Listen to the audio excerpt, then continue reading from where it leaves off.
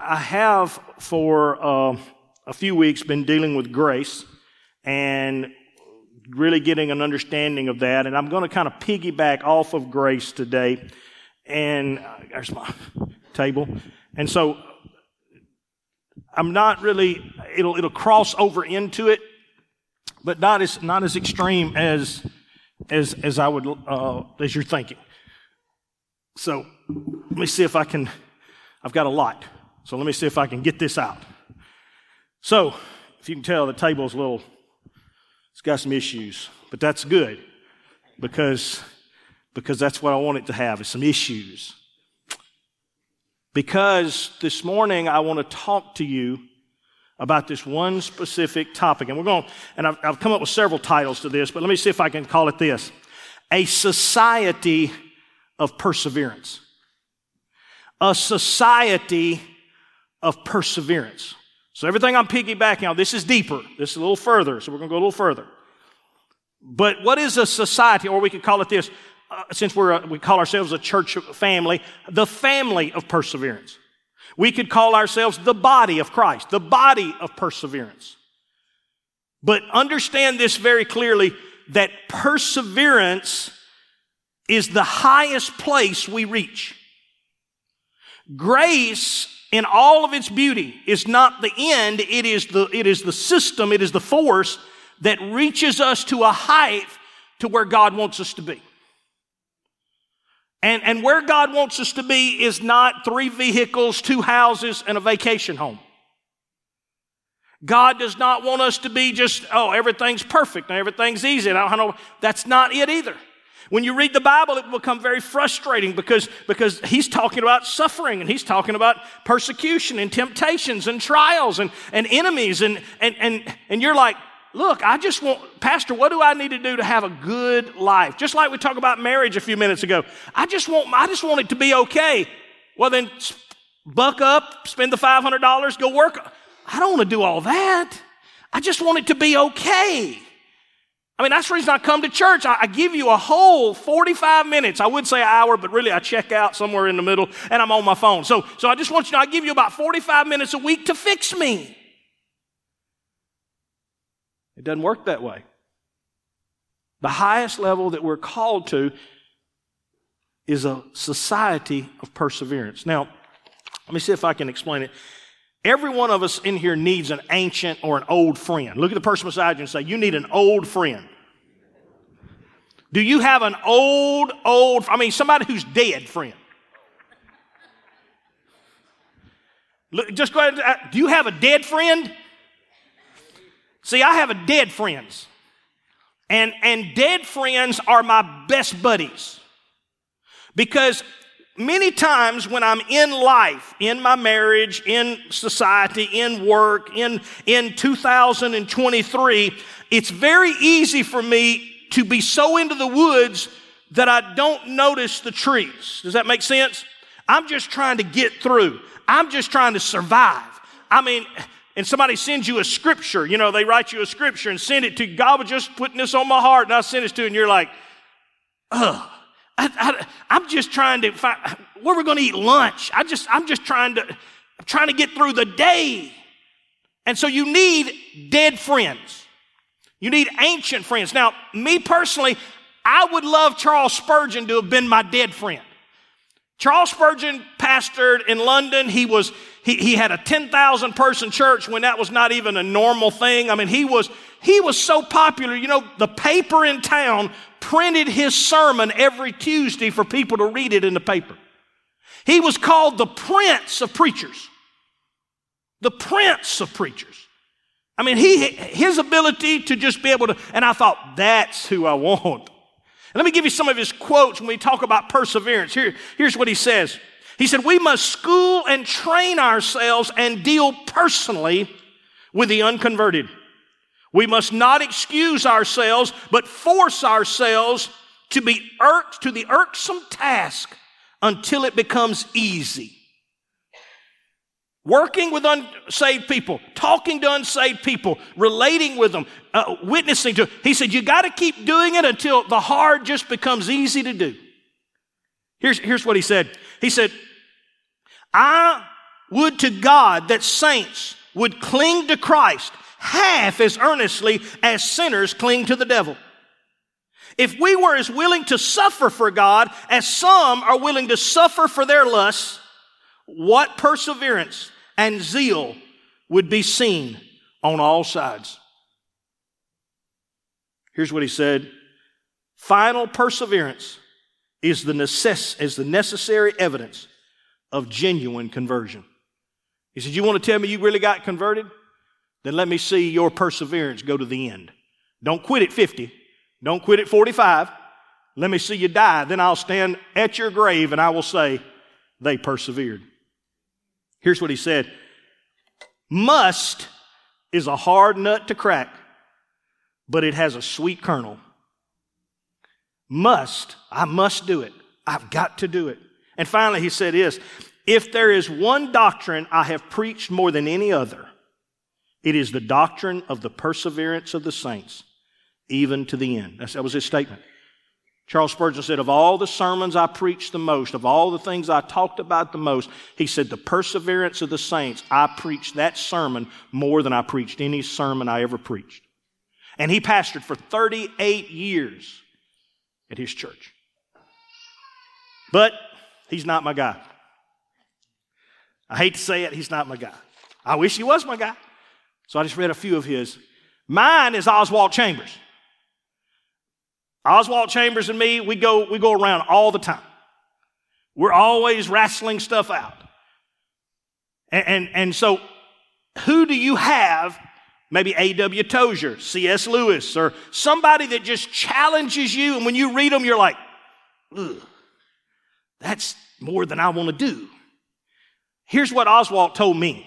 Here's what he spoke when I began to look this up, and Oswald's like, Tim, let's talk about this.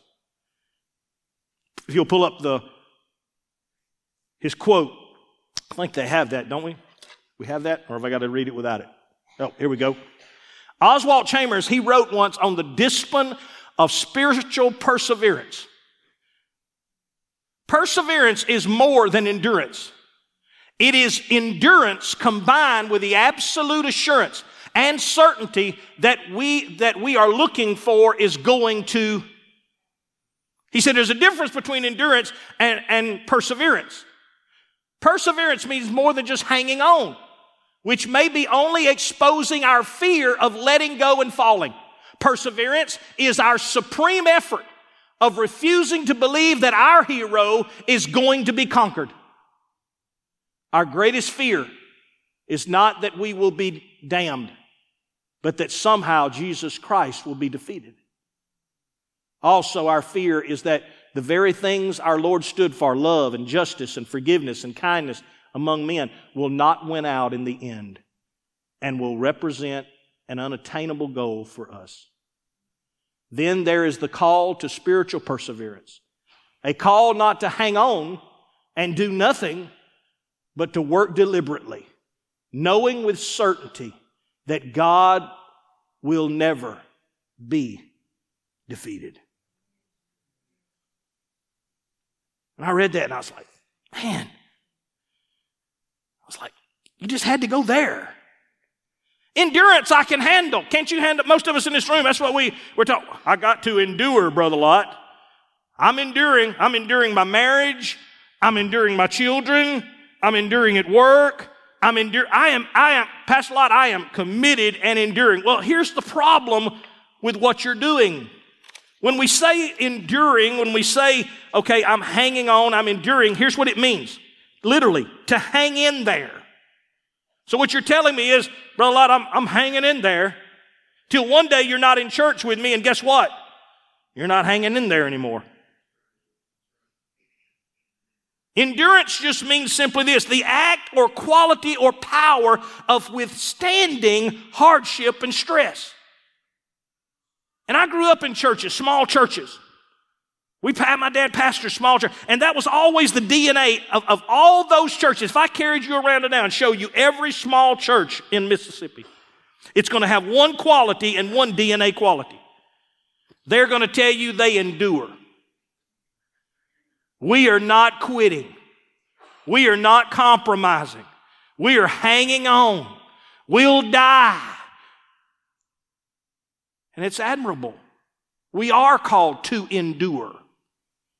But more than endure, we are called to persevere. Not to just hang in there. But perseverance means this. It means a continued effort to do or achieve something despite its difficulties, despite my failures or opposition, the act or condition or an instant of preserving. So it sounds similar.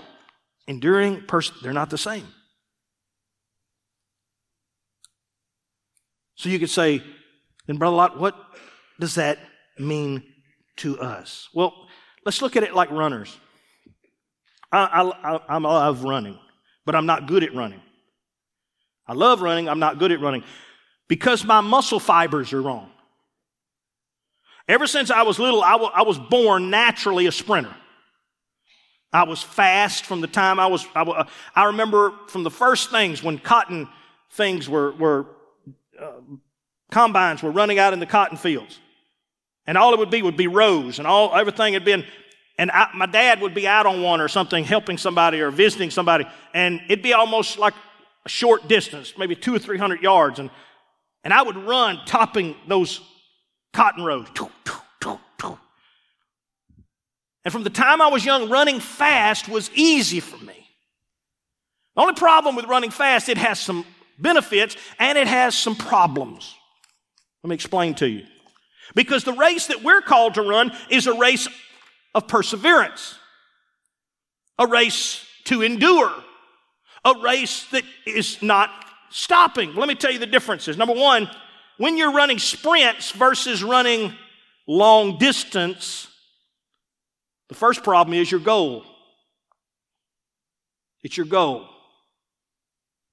Like New Year's resolution, sprinters, this is what I want to do. I heard a leadership guy talk about it this week, and he said, pick one thing each year. Quit trying to pick 5 or 10 or 15 or 20 things. He said, you're going to quit. He said, you can't change that much about you in one instance. Very hard. He said, just do this. How many of you need to drink more water? You drink way too many Diet Dr. Peppers and all this kind of garbage. Then just make this promise. This year, I'm not changing anything else about my life, but I'm going to buy one of those things at Walmart to tell me, oh, you're doing good. Oh, you're doing great. Oh, you're almost there. Yeah. I'm going to buy one of those things, and this year, all I'm going to do is I'm going to drink that every day. Just one thing. And find out how hard it is. You'll be like, what can I mix with this? I'm sick of water. Maybe I could put my Diet Dr. Pepper in the water. Anything. Why? Because changing something about your life. And here's the thing. When we talk about the intention or the goals of a sprinter, it's just to get somewhere fast. The problem is, I found out that, you know what, I got saved when I was 8 and 9 years old. I'm over 50 now. Can I tell you what this race in my life has been? Persistence. There's many a time I was like, God, I wish you'd come back today. Why? Because I'm running good. And God's like, you better slow down. You better take it to a slower jog. You better get your heart rate down, Tim. Because you still got a long way to go. In fact, Paul warns us, don't grow weary in the well-doing. We don't run as somebody trying to beat against the wind. We don't run for that. We run in perseverance. The second thing that's different between a runner and a sprinter is simply this, is the pace of the workout. It's the speed that you're going. Now, it's funny because people will tell me, say, well, I ran a race the other day. Did you, or did you walk fast? Because there's 3 different paces that you can go. There is what we call barely moving. And usually the Bible says people barely moving or lagging behind, what's going to happen? They're going to get discouraged. They're going to fall out. And if you run too fast, and I've done this before, I remember years ago I run one in Carthage. And I was in pretty good shape at that time. But still, remember now, I'm a sprinter. In my mind, I'm like, I can sprint 3 straight miles. That's not that far. And probably if it had been a downhill the whole time, I probably could. But Carthage was like, and it was like that. You go downhill for the first mile or so, and you're like, oh, this is, and then you're coming back through the city and all through the houses, and man, that whole road is just like, and I'm like, I'm dead. And here's what happened. We started out, and I raced against Duran, and that time Jason Gibson was here, and others, and of course they would say, done said, we'll die before we let you beat us. That was their statement. We will die before you beat us. Man, that first mile, I run a 7:5. I mean, I was smoking. I passed Jason. I passed Duran. I passed everybody. Only the elite guys, those that run the 19, the 20s. And man, I was up there with them, and I'm thinking, I'm running with you. Made that curve.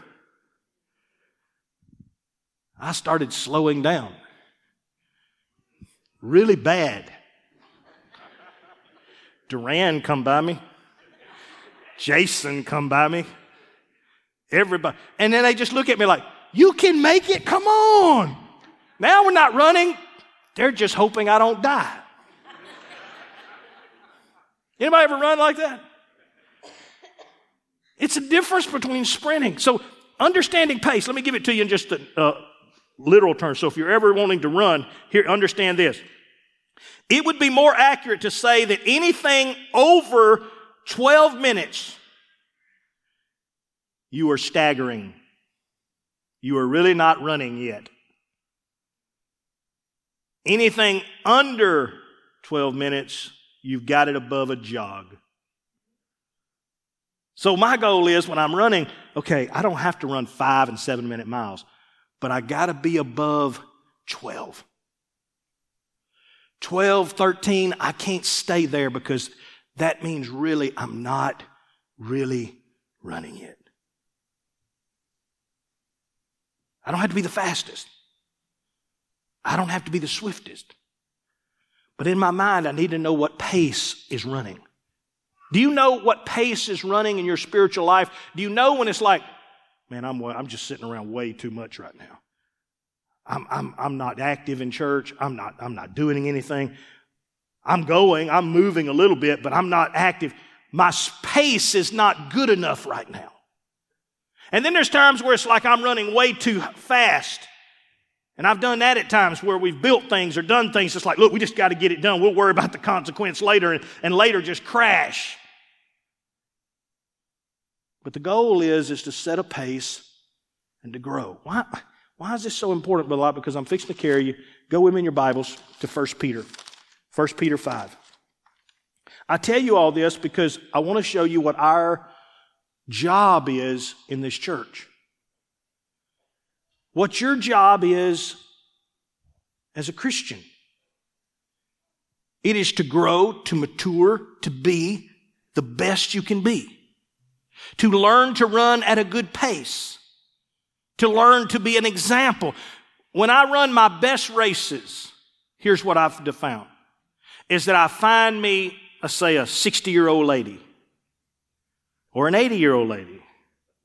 Somebody slow, but not too slow.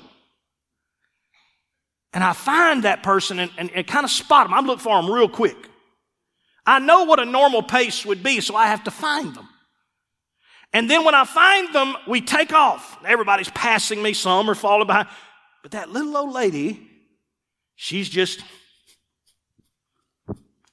cruising. And here's what I do. There's a part of me that says, I could pass you.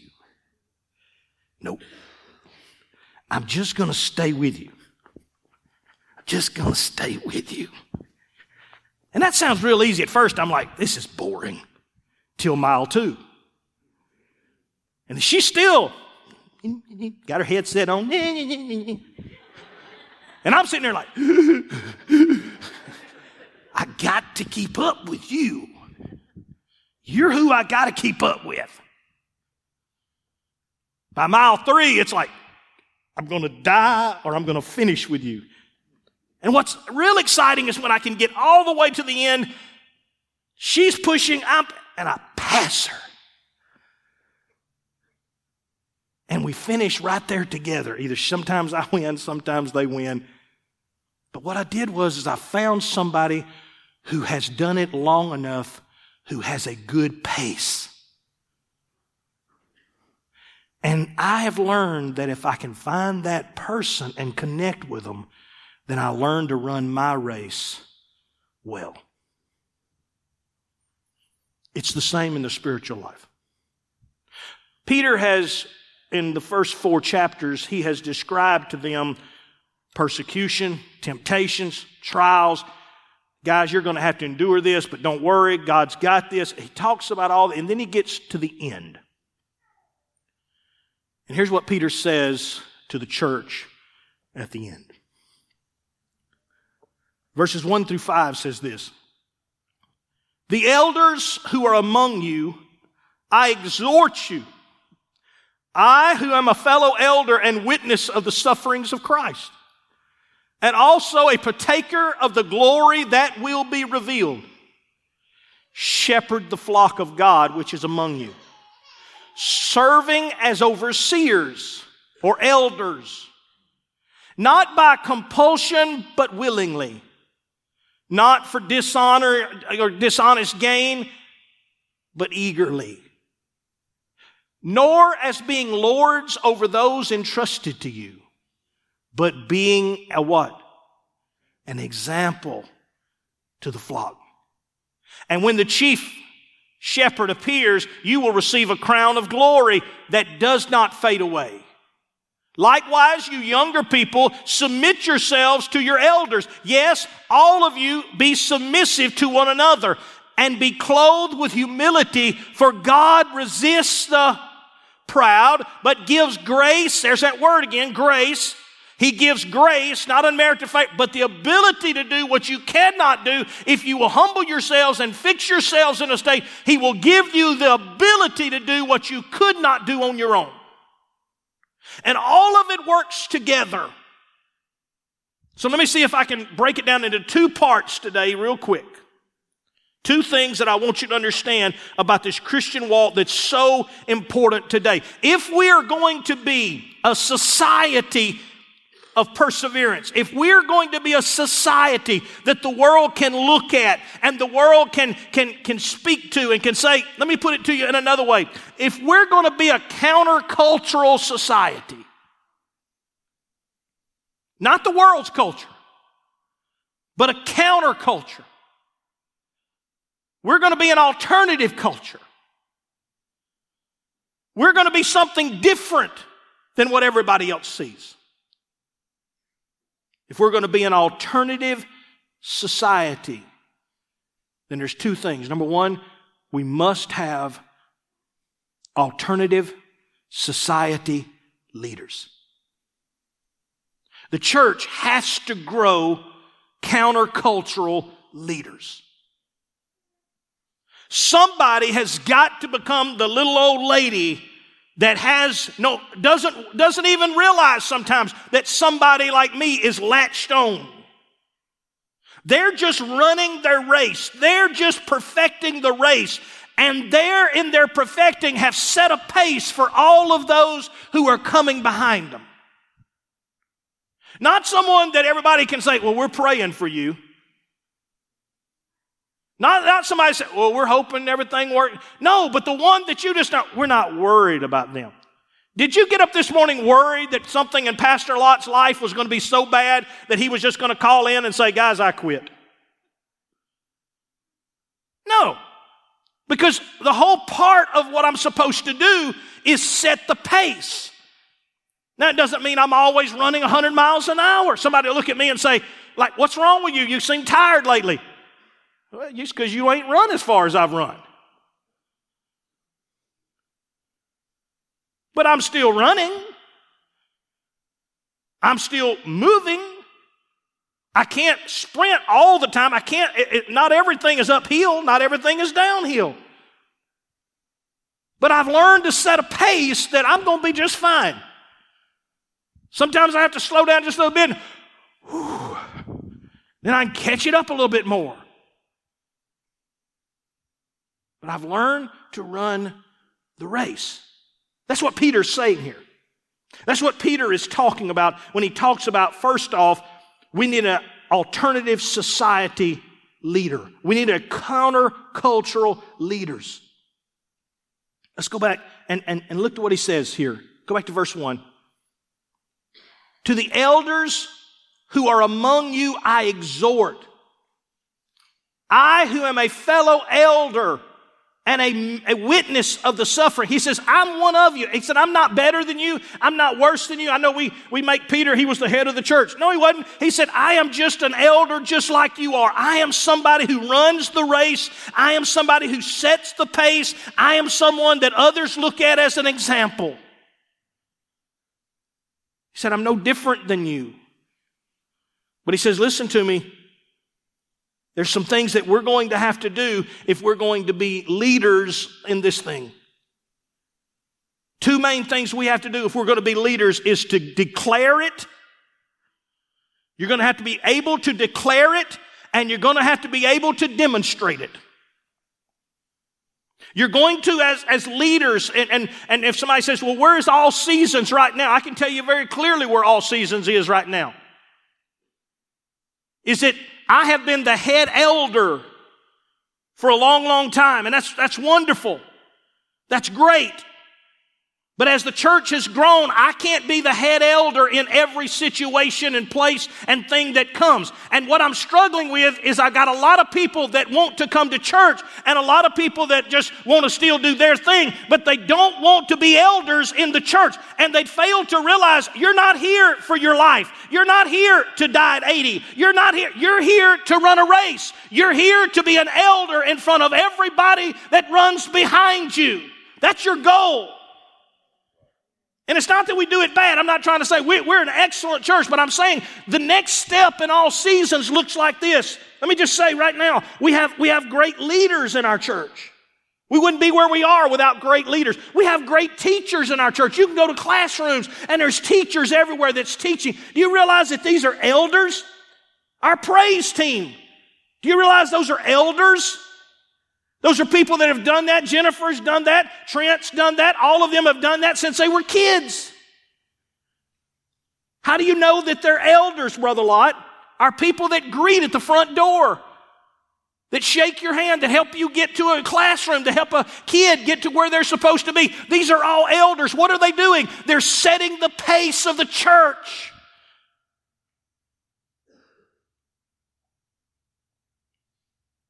It's not for glory. It's not for gain. Listen how he says this. The elders who are among you, I exhort as fellow elders to witness the sufferings and also be partakers of the glory that will be revealed. Listen to what he says. Shepherd the... What does that mean, Brother Lot? To shepherd the flock. Well, if you want to be an elder, if you're ready to learn to run the race, set the pace, and be an example for others, here's what you got to be able to do. You got to know where sheep are.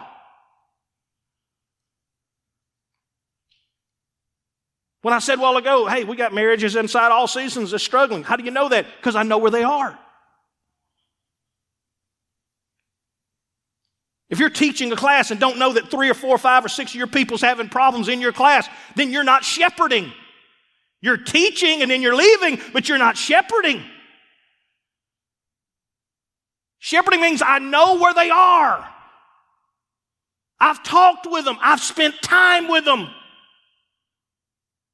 And I know what dangers that are around them. I can declare and I can demonstrate. The Lord is my shepherd, my good shepherd. I shall not want. He leads me beside.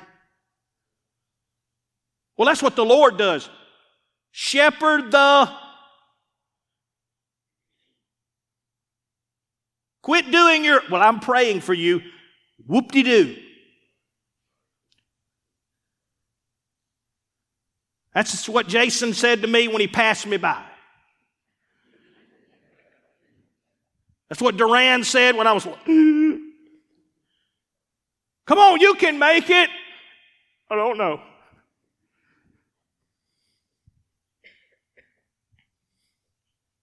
How do you know? I can joke about that because here's the thing that did happen. 2 of those people that finished the race that day in Carthage, once they finished and got their time, they turned around and ran back to me. And walked and ran and cried until I got to the finish line. I'll never forget them. Because in my mind, I'm dying. I can't do this. I messed up. I started off too fast. I'm just going to quit. No. You're going to have a horrible time. And I did. Worst time I ever had, like a 39 or something, 40. I don't know what it may have been, 50. I don't remember. I just know it was like, really? I could have walked and got that fast. But because I did it, I had to stop at times. And I had to quit. And I'd look and like, how many more hills we got? But I had somebody there. Come on, you're going to make it. We're going to get there. All seasons where we are at the next level is where people find somebody, it may be a married couple, and you see that they're having problems, and you interject yourself and you say, hey, can I get it? Can we talk? Can I get up in your life with you? Well, they don't want me to. Well, then they can tell you that. But don't just go ahead and expect it.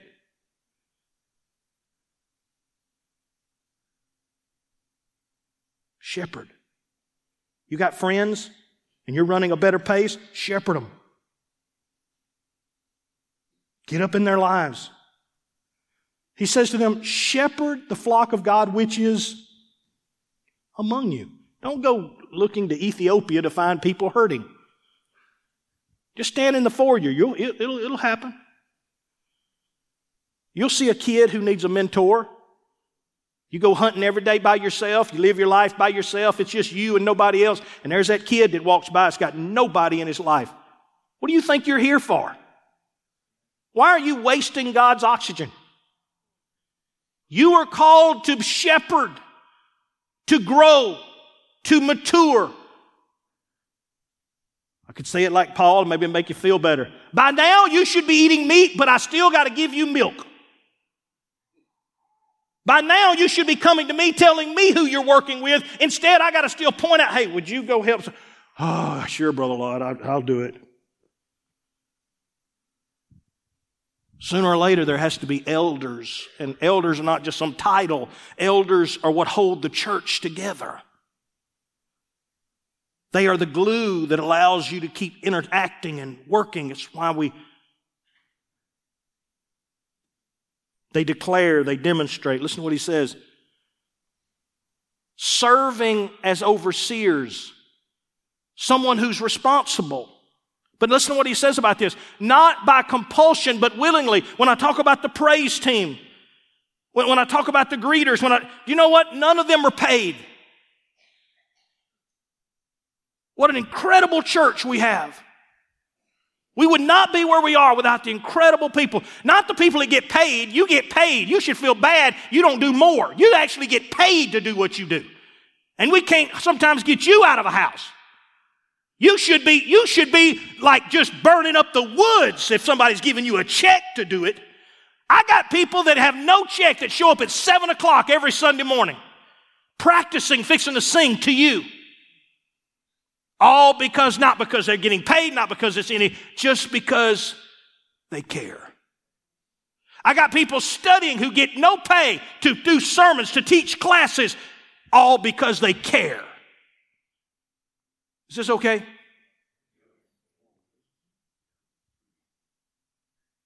Sooner or later, it's not about you. Peter says, when you grow up, it's not about you. You're an overseer. Woo, I'm an overseer. But not someone who is serving to gain compulsion, but doing it willingly. Greeters that show up, people that work in the coffee shop, people that give their time, people that come up here all during the week, people who mow grass and do different things and receive absolutely nothing except they're running their race and doing it in front of people so they can see the pace.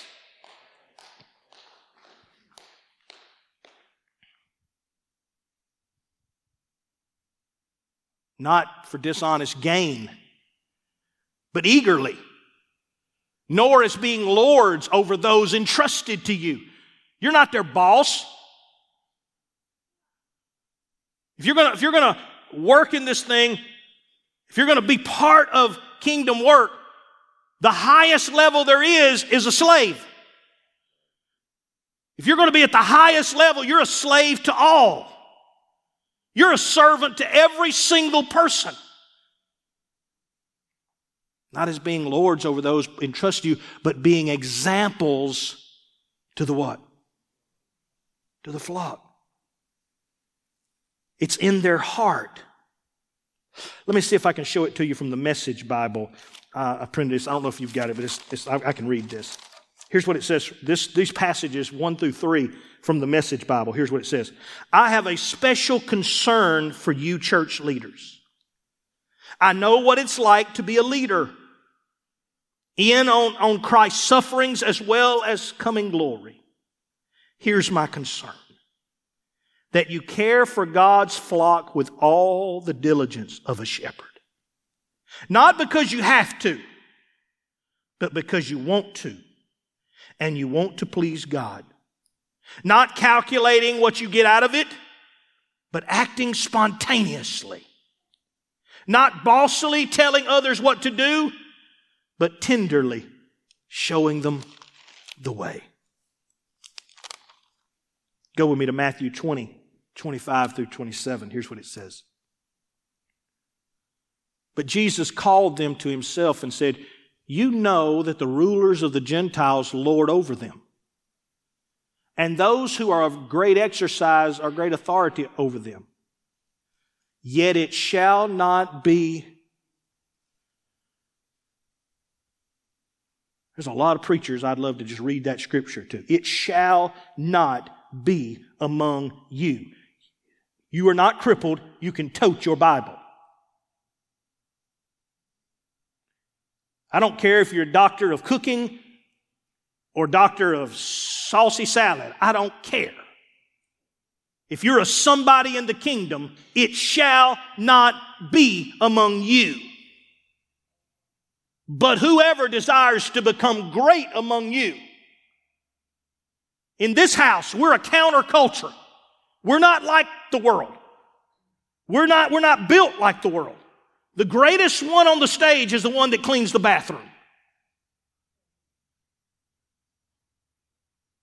It's the way it works. Why? Because in his kingdom, whoever desires to become great among you, let him be your servant. And whoever desires to be first among you, I told you this, I wanted to read the scripture just to make sure you know I didn't lie. If you want to be first, you want to be the man, the woman, you want to be the teacher of the class, you want to be, then let me tell you what you are. You are their slave.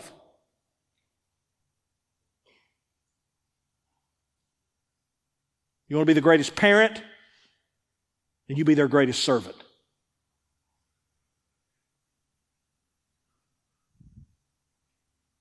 Somebody just say amen so I know you're still awake. Everybody done gone to sleep on me. So we have to become a community of leaders. And let me just reiterate this because I don't want you to think I'm trying to be ugly. Leadership just means that I've learned to set a pace so others can follow my example. It means it's not about me anymore. I can't just show up and not show up. I can't just do it half the time and then check out half the time. I've got to grow up and be the most consistent thing that in anybody else's life. I am the consistent thing. I am the steady thing. And we've gone a long way with it being just a few people or a few. But there's hundreds of people walking through these doors now. Do you think I can step in every life, every marriage, every situation, I can't. Just being honest with you, I can't. Somebody has to decide that I'm a pace setter.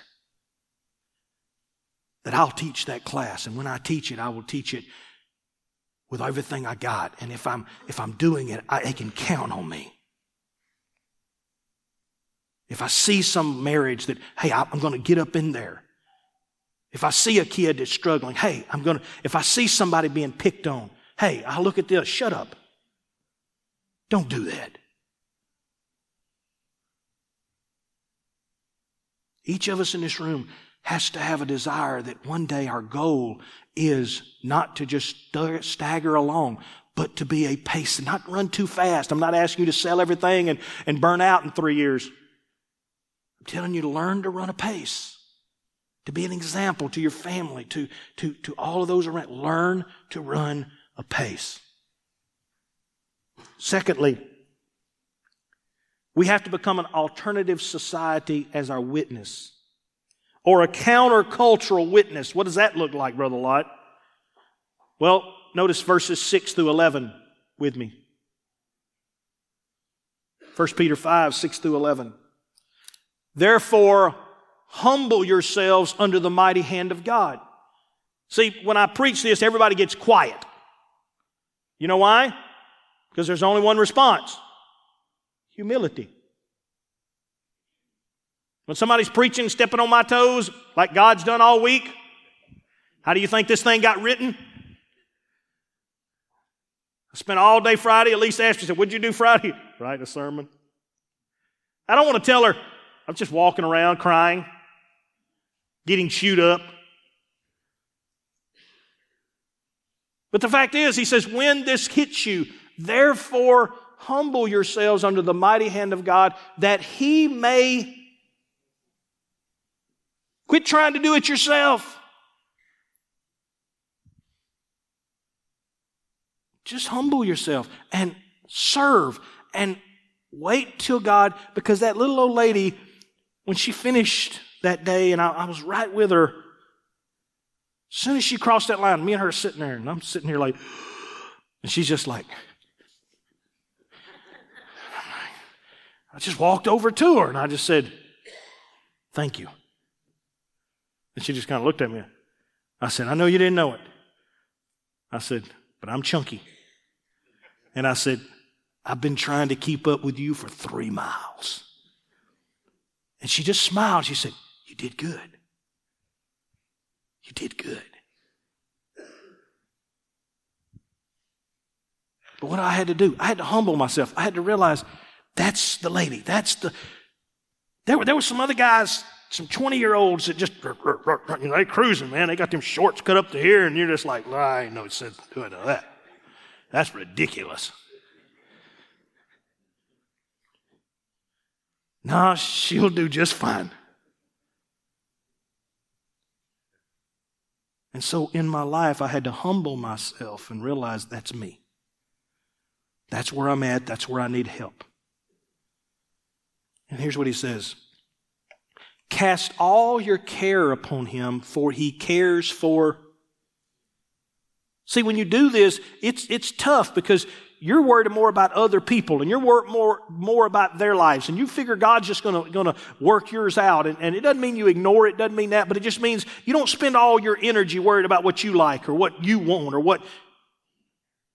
You have a bigger picture in mind. You have a seriousness. There's 3 things that we'll find from this. Be sober, be vigilant, because your adversary, the devil, walks about as a roaring lion, seeking whom he may devour. Resist him steadfastly in the faith, knowing that the same sufferings are experienced by your brotherhood in the world.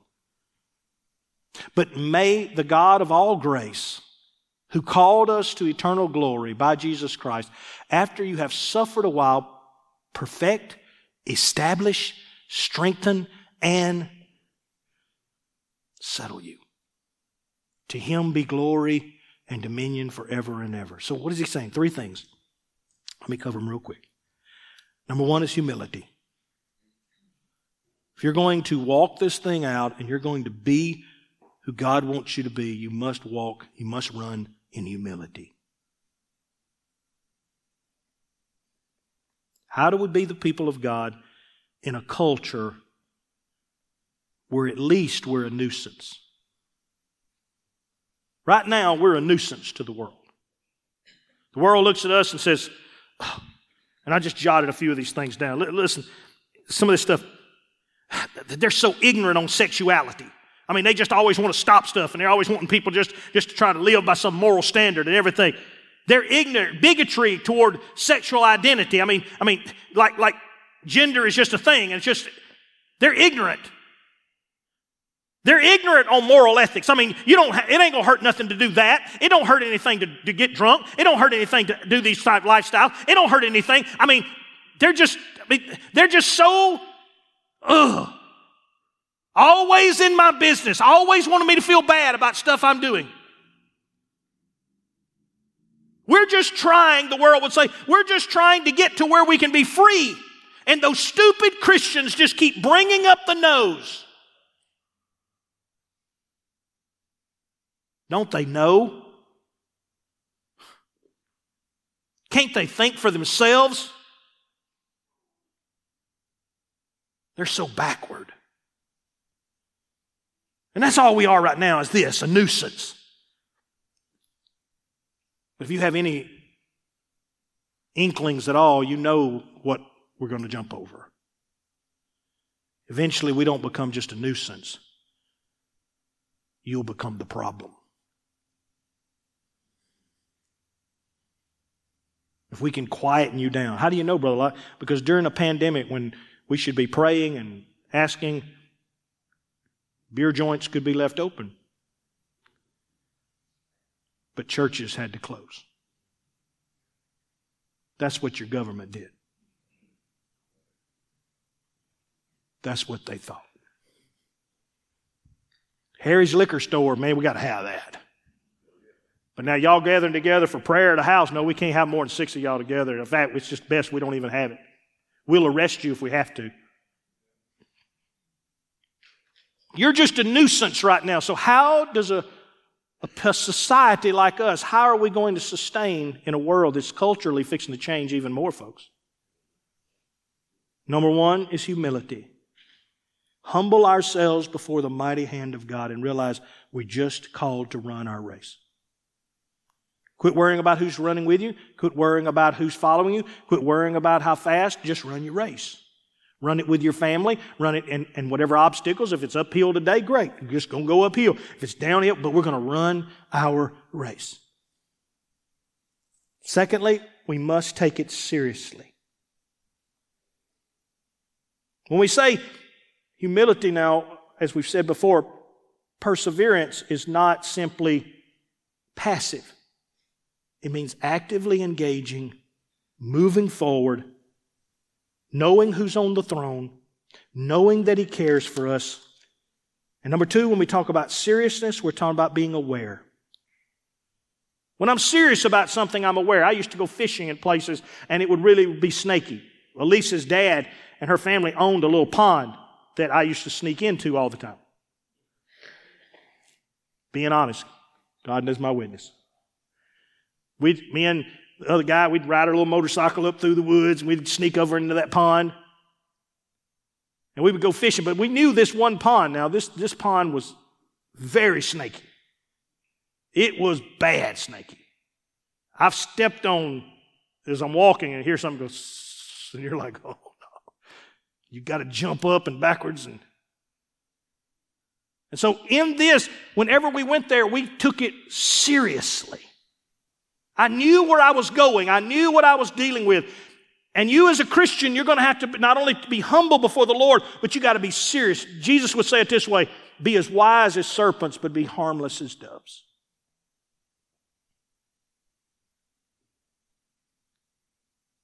There's two things that help you in being serious. Resisting what the world. Two things. Truth and trust. Do you believe that He's telling the truth, and do you trust Him? See, that's what Oswald Chambers was trying to get me to feel. He's saying, Tim, answer the question. Do you believe He's telling you the truth? And do you trust Him? When you get up from here today, the only test you'll have to choose between you and God and you and this world will be simply this: whether you believe He's telling you the truth. If He is, then He's coming back. If He is, then there's a judgment. If He is, then absolutely nothing this world can do to you matters.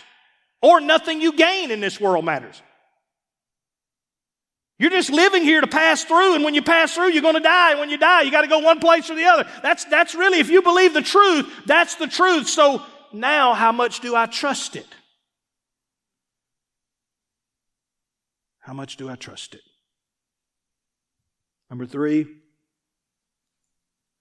I must be grounded in future glory. My eyes must be on the future in Christ. When Peter writes these last few lines,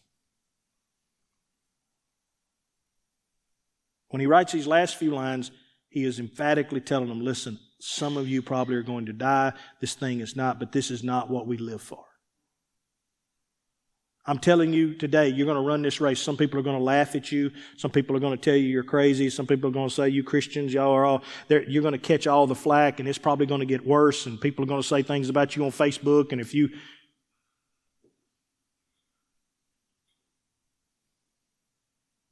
But your eyes have to stay up. Your eyes, I'm going to give you a new phrase, and you can write this down. It'll be good for you. Do not belly gaze. Look at the person beside you and say, don't belly gaze. What is belly gazing? I just can't do anything right. I'm telling you, I just don't. Everything I try just doesn't work. Don't belly gaze. That'd be a good one next week when you catch somebody, I'm telling you, I'm bad at everything. I'm telling you, I don't know what. Quit looking at your belly. Quit belly gaze. Get your head up. As a Christian, we keep our head up. Because everything we have is upward. We're moving forward. We haven't lost anything. God ain't fell off the throne. We're okay. I don't spend a whole lot of time belly gazing. I don't spend a whole lot of time talking about, in fact, I don't have a very good memory of anything in my past. Maybe that's to a fault sometimes. My wife was bringing up something yesterday or the day before, and she said, don't you remember that? I said, I don't remember none of that. It's hard for me to remember a lot of the stuff of building the camps and stuff. I don't remember it. I am a very much in the moment and future person. I spend very little time thinking about my past. I can't. There's too much junk back there. If I was thinking of my past very long, I'll be looking at my belly button. It's like, no, let's just think about the future. It's heads up. We're called to a living hope. Suffering is calculated in our lives. And we're grounded in the future glory of Jesus coming. Go back to verse 10. And I'll come to a close. I'm through. Time's up. Got to go. And I told you I had a wobbly table. Listen to what it says. But may the God of all what? Grace. I told you grace is the ability to do what you can't do. Who called us to His eternal glory in Christ Jesus after you have suffered. Growing is suffering. Growing is painful. Change hurts. But after you've gone through it for a little while, listen to what happens. Perfect, established, strengthened, and so if I had you up here and I said, look, I want somebody to come up here and stand on this table. How safe would you feel? Well, I'd like you to go to my church. Really? Just like I told you, grace has 4 legs. It has word, or the Bible, prayer, the Holy Spirit. It has all those legs, the Holy Spirit, and then number 4 is skipping my mind, my mind's about head. So prayer, Bible, Holy Spirit. Man, what's the 4th one? My mind's gone blank. It'll hit me in a second. Anyway. When we're walking, community. I just preached on community right now. Community. Or teachers, pastors. All of these are the 4, and they all incorporate grace. Grace. But here's the thing. Not only do they just come by God, but I need help. I got a call yesterday. I don't understand. I'm having trouble reading my Bible. Hey, I don't know how to pray. Look, how do you know it's the Holy Spirit? How do you know it's not? How do you know if it's just you or if you just ate too much pizza? Hey, I need a church. I need a family. I need a life group. Inside of grace, God built what Peter's talking about here. And it's our responsibility to come up to someone and say, okay, you're struggling, right? Yeah, okay, we need to get that. Let's see here. Okay, let me get in this. All right, you better? I'm better. Grace is there. All the legs are there. But God has determined that each one of us has to help one another perfect those things. Just like we do with our children, we do with every person that walks through these doors. The problem is that to do that, we must suffer ourselves. Let me tell you the hardest thing you'll ever have to do.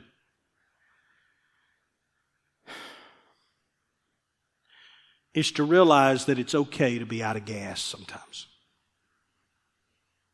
There may be some of you in this room who is out of gas. Brother Lott, I'm just out of gas in my marriage. I'm just out of gas with my kid. I'm out of gas in my spiritual walk. I'm just out of gas.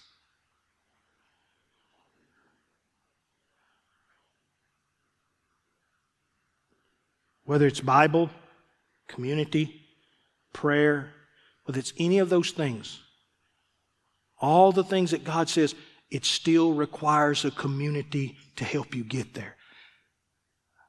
I did not get to where I'm at today without all those things that you're listening. And even today, people are still pouring into my life who are running the race ahead of me.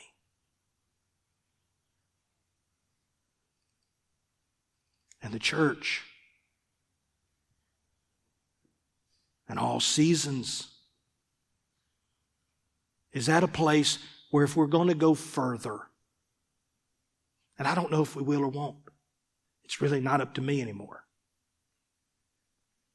I don't have a say. That's the most frustrating thing, is that from this moment on, it's not about me. When I go to those great churches, those ones ahead of us, there's only one difference.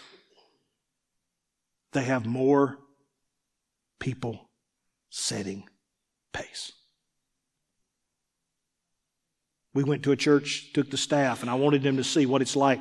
We met with different people and just people on the stage and people in back, but the pace.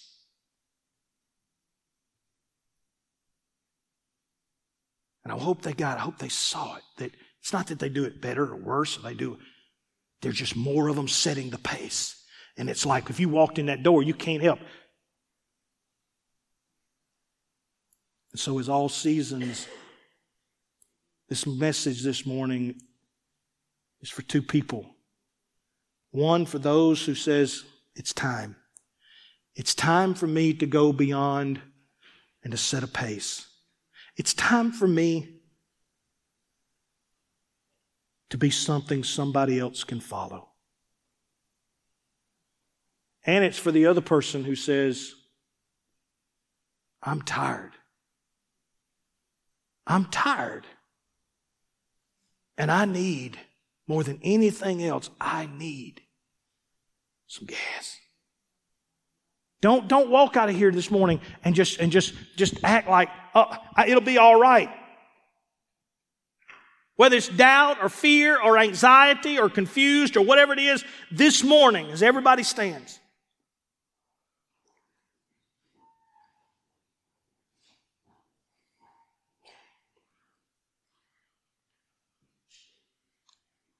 this morning,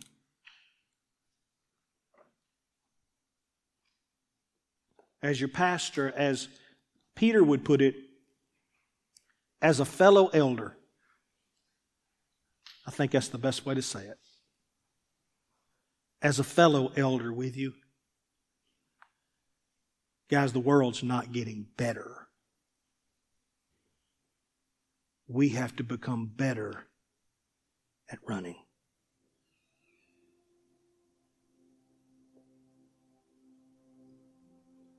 There's too many people that's looking for a counterculture. We talk about it, this society.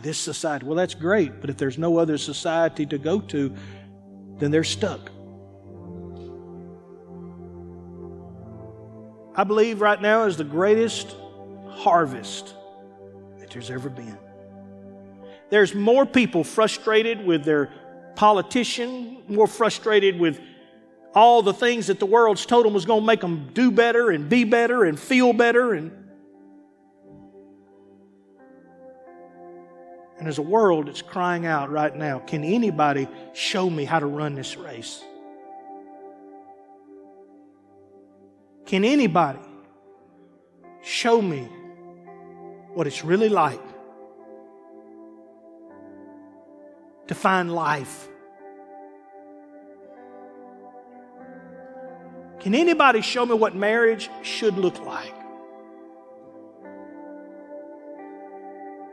What raising a kid should look like? Can anybody show me?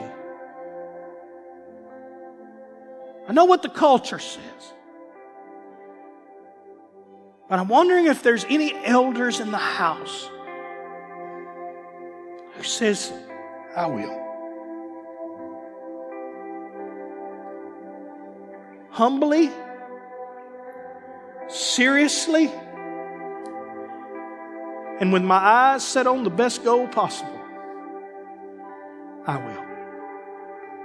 For my kids, for those I work with, for those I'm around, I will. Just like Peter was crying for it in his day, nothing's changed. I'm standing up here 2,000 years later and I'm crying for it today. The world needs to see some leaders. They need to see a society of perseverance. A society that says, none of this stuff scares us. If you kill us, we go to heaven. If you let us live, we get to live like Jesus. If you persecute us, it just adds that much more glory to when we get there. You just add to my retirement plan. You can't hurt me. The world needs to see it.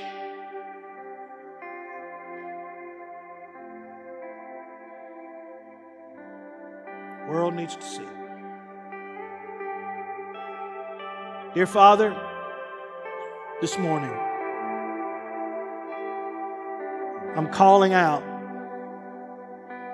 I'm calling out this morning to those that maybe are staggering or behind too slow. God, they need to increase the pace. They've got to increase the pace. I'm speaking to those who've run too hard, too fast. There's some in this room that ran too hard, too fast, and now I'm out of gas, Pastor. I'm tired. I have nothing, it seems like, in me. That's okay. We're all a bunch of mess-ups and fall-downs, and that's why we can run to Him. That's why He's given us grace, and He's given us people around to minister that grace, that we can do Bible together, that we can pray together, that we can speak and talk and speak over each other. We can let the Holy Spirit work on us together. where we can be a church together.